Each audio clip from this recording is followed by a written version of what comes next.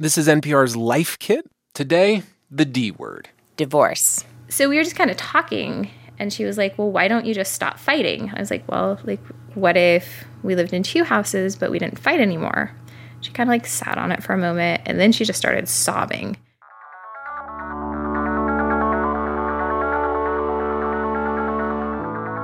I'm Corey Turner, an education reporter with NPR and the father of two boys. I'm Anya Kamenetz, an education reporter with NPR and the mother of two girls, and you're listening to Life Kit for Parents with Sesame Workshop. How do you tell kids that their world is about to change forever? And then, how do you help them navigate that world? Well, it's not easy, but in this episode of Life Kit, we've got some answers to those tough questions with help from a family going through the process.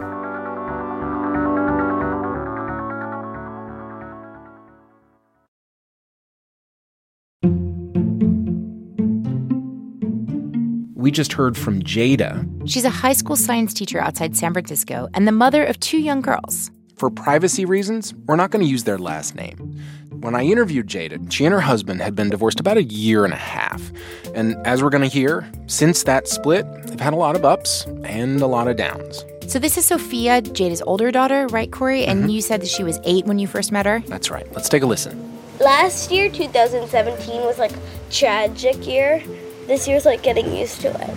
And this is Elizabeth, Sophia's little sister. She was 6 when you talked to her, right? And she told you she had trouble adjusting to life in those two different houses, her mom's and her dad's. Yeah, she described to me the rules were different, expectations were different, even the languages were different. With their mom, they heard and spoke mostly English, and with their dad, they largely heard Spanish. At the beginning of the divorce, I cried and cried when I didn't want to leave our dad's house and I didn't want to leave our mom's house.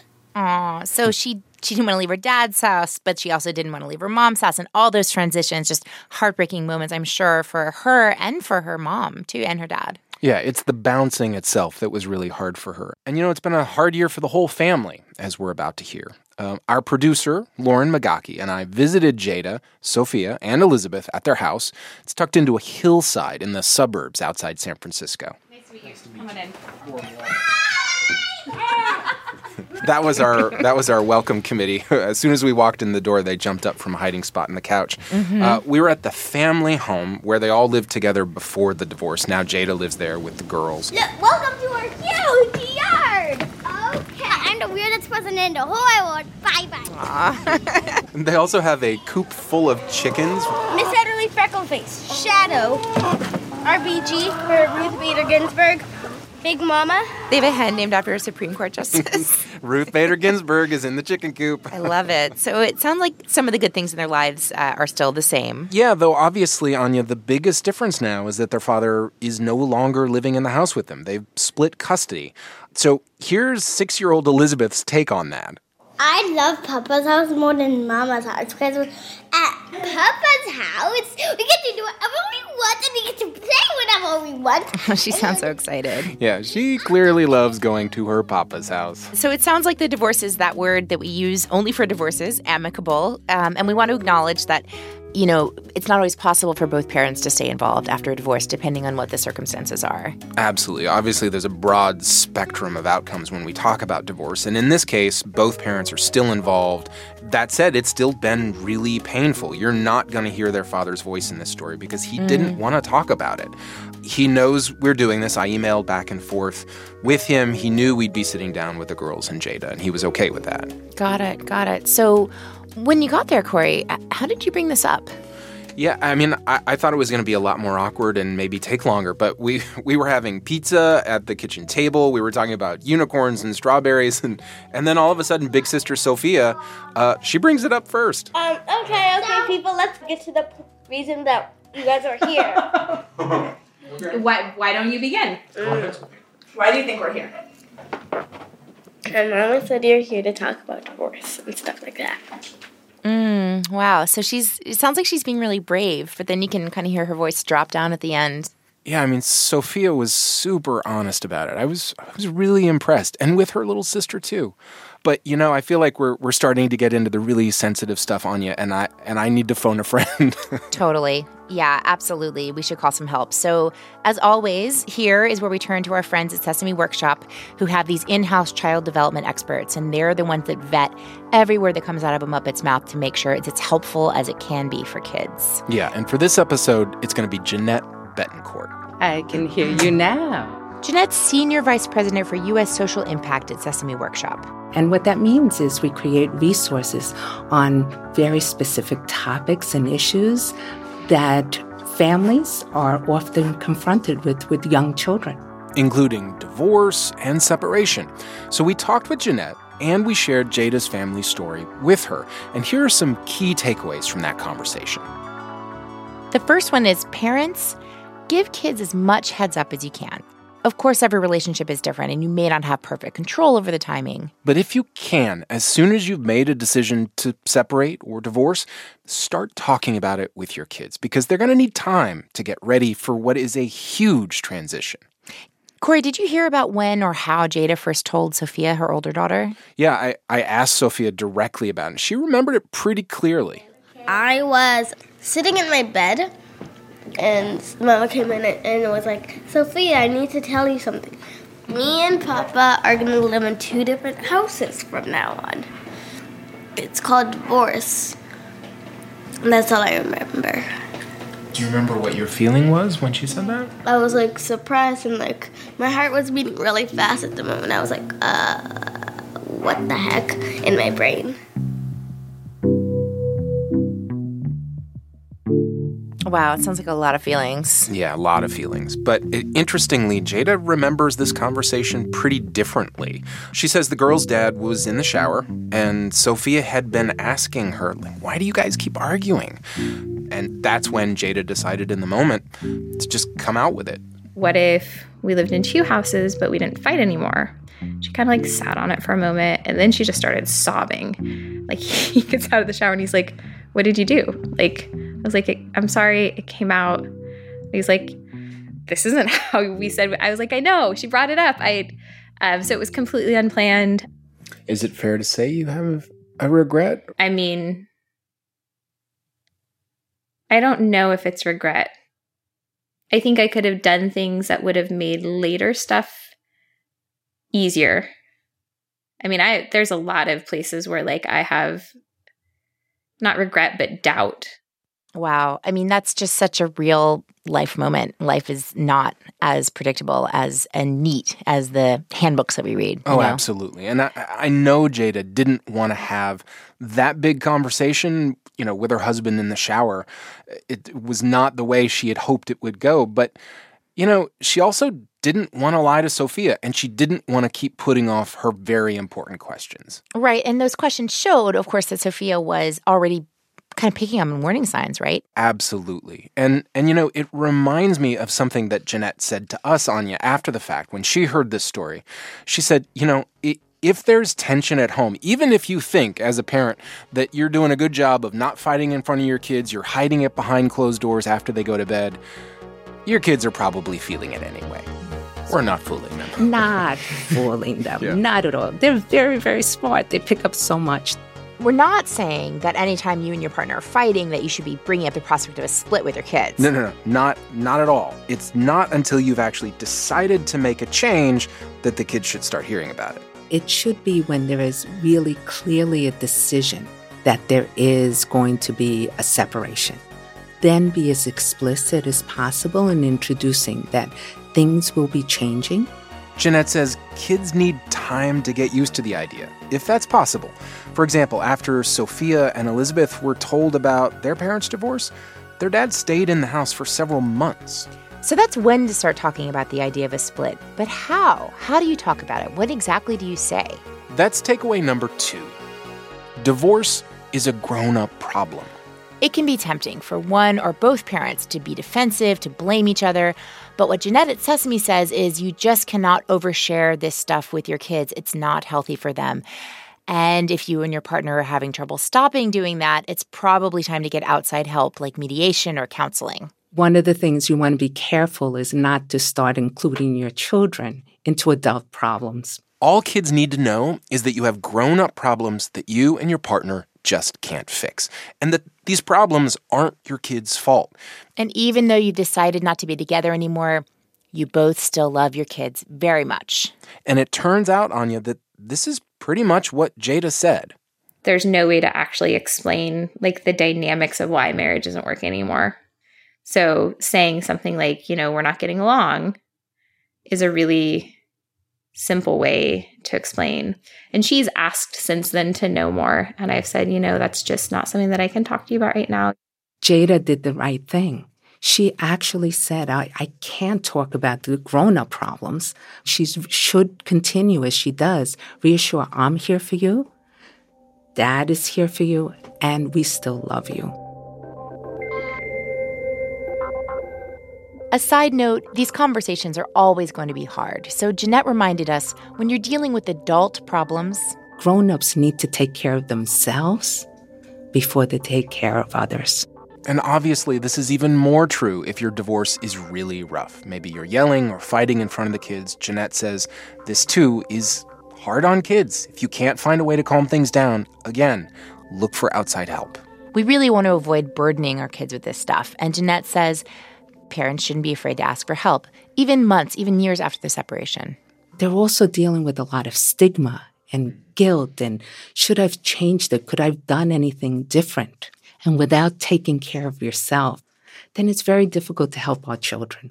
It's like the oxygen mask rule, right? You got to put the mask on yourself before you can help a child. Yeah, and that brings up another really important point, Anya. We know divorces come in all shapes and sizes. Absolutely. There's so many variables, and we know one or both partners might be bringing really serious personal challenges with them. If there is an addiction or incarceration, it is important to share what that means as well. This is happening because mommy or daddy has been incarcerated.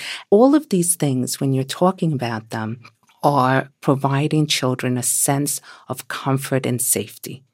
So the assurance that the parent who is home with the child continues to provide support and an open dialogue is the most important thing. So Jeanette says what's important is honesty, but also reassurance. And this leads us to takeaway number 3. Don't fear the big feelings, because there will be big feelings. And Jada says the months after her husband moved out, they were really hard, especially on Sophia, in part because she blamed her mom for the divorce. We would just get home from school, and every day she'd walk in the door and just lose it and like stomp and slam doors and scream and cry.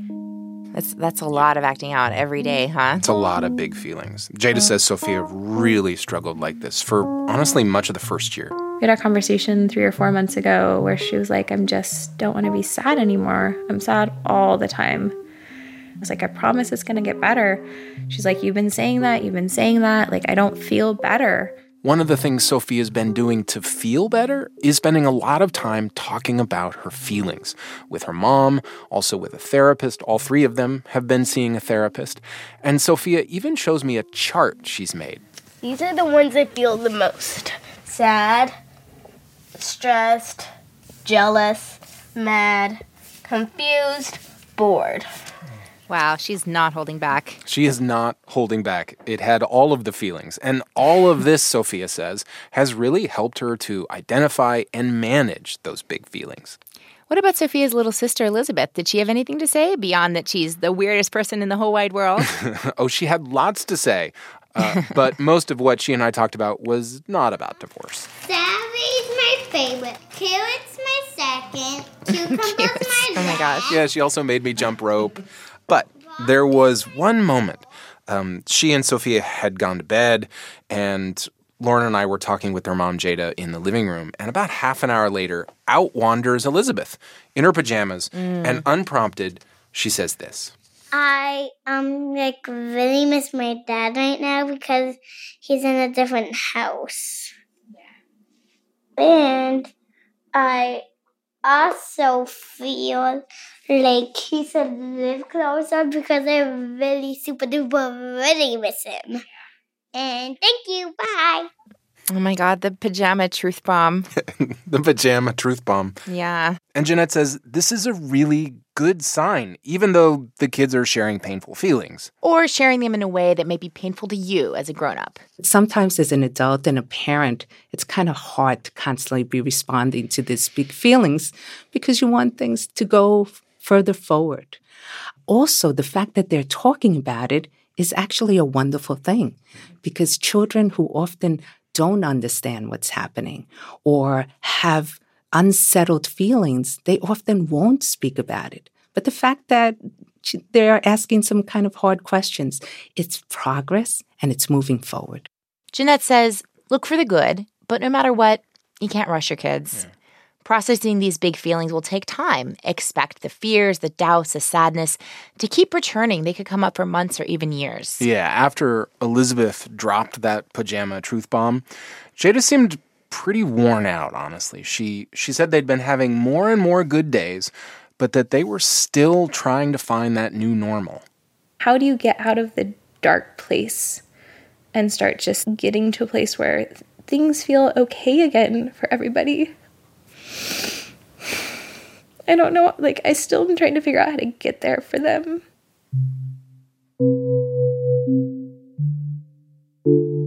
So all of this leads us to takeaway number 4, which is to help kids even when things seem really tough.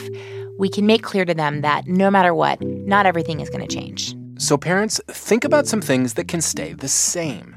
And if you can, get on the same page with your co-parent. The idea as both parents talking about consistency and routines would be very helpful. 1, discipline. If something is not right, we both are parents and we're continuing both our discipline and our support. Let's say you've got a joint custody situation, right? So the kids are switching back and forth between one parent's house and the other. Could we maintain a similar bedtime routine so it feels that whatever's happening in both homes, there's a consistency and a routine? Are there certain things that I bring to both houses or I keep in both houses? Is there a favorite book that we love to both share? Is there also what we call for young children what's called a transitional object? And it's really a lovey, It's something special. Your bunny, your blanket, or something like that. Do I bring that back and forth? So finally, our last takeaway. And this one kind of surprised me. Yeah, takeaway number 5. Find a way to look back and celebrate what was good about the relationship that's now over. This may seem weird, probably pretty hard for some exes, but let's listen to how Jada explains it. So, getting out our wedding album, and showing them pictures. Yes, our marriage ended, but I'm so glad it existed. Still having, family pictures up, our family still exists. It's changed shape. Some of us are really upset about it, and we all have sad feelings about it. But, it was a good thing to tell them so they believe, but also just trying to, I think accept that, it was good and it ended. Just because it ended, it wasn't bad. Whatever configuration you're parenting in, the bottom line is make sure your child knows that he or she is loved. So let's recap. Takeaway number 1, give as much heads up as you can once you've made a definite decision to split up, that is. Yes. Takeaway number 2, remember, divorce is a grown-up problem, and grown-ups, take care of yourselves too. Takeaway number 3, don't fear the big feelings or the pajama truth bomb. Kids talking about the split is a good thing, even when it may be painful to hear. Takeaway number 4, make sure your kids know not everything's going to change. And finally, takeaway number 5, try to find a way to celebrate the relationship that gave you your kids in the first place. And before we go, Anya, I want to give listeners a quick update since Lauren and I visited Jada almost a year ago. How's it been going for them? Well, I just talked to her a couple of days ago, and she says life has gotten easier. She says she and the girl's father now share custody 50-50, and this, she says, has made life a lot easier for the girls especially to really settle into both homes. And she says they still try to spend a little bit of time together on birthdays and major holidays. All 4 of them? Yep, all 4 of them. Not a lot of time, but they try to make a point of it. That's really nice. Special thanks to Jada, Sophia, Elizabeth, and their dad for sharing their story with us. Yeah. Thanks also to Jeanette Betancourt and all our friends at Sesame Workshop. For more NPR Life Kit, check out our other episodes. There's one about how to talk with your kids about scary stuff in the news and what to do when they want a toy that gives you the heebie-jeebies. You can find that episode and more at npr.org/lifekit. And if you love Life Kit and you want more, be sure to subscribe to our newsletter at npr.org/lifekitnewsletter. And as always, here's a completely random tip. This time from Life Kit listener Leslie Kudos. My tip is to visit your local public library's website to find a list of free resources and check if it offers museum passes, live music performances, yoga classes, and movie or audiobook rentals. I think libraries offer great resources for living on a tight budget. If you got a good tip or a parenting challenge you want us to explore, please let us know. Send us an email at lifekit@npr.org. I'm Anya Kamenetz. And I'm Corey Turner. Thanks for listening. Good question. That's a really good question. It's a great question. This is free therapy. Thank you for asking me that. God, that's such a good question. That's an interesting question. But what Fresh Air interviews are really about are the interesting answers. Listen and subscribe to Fresh Air from WHYY and NPR.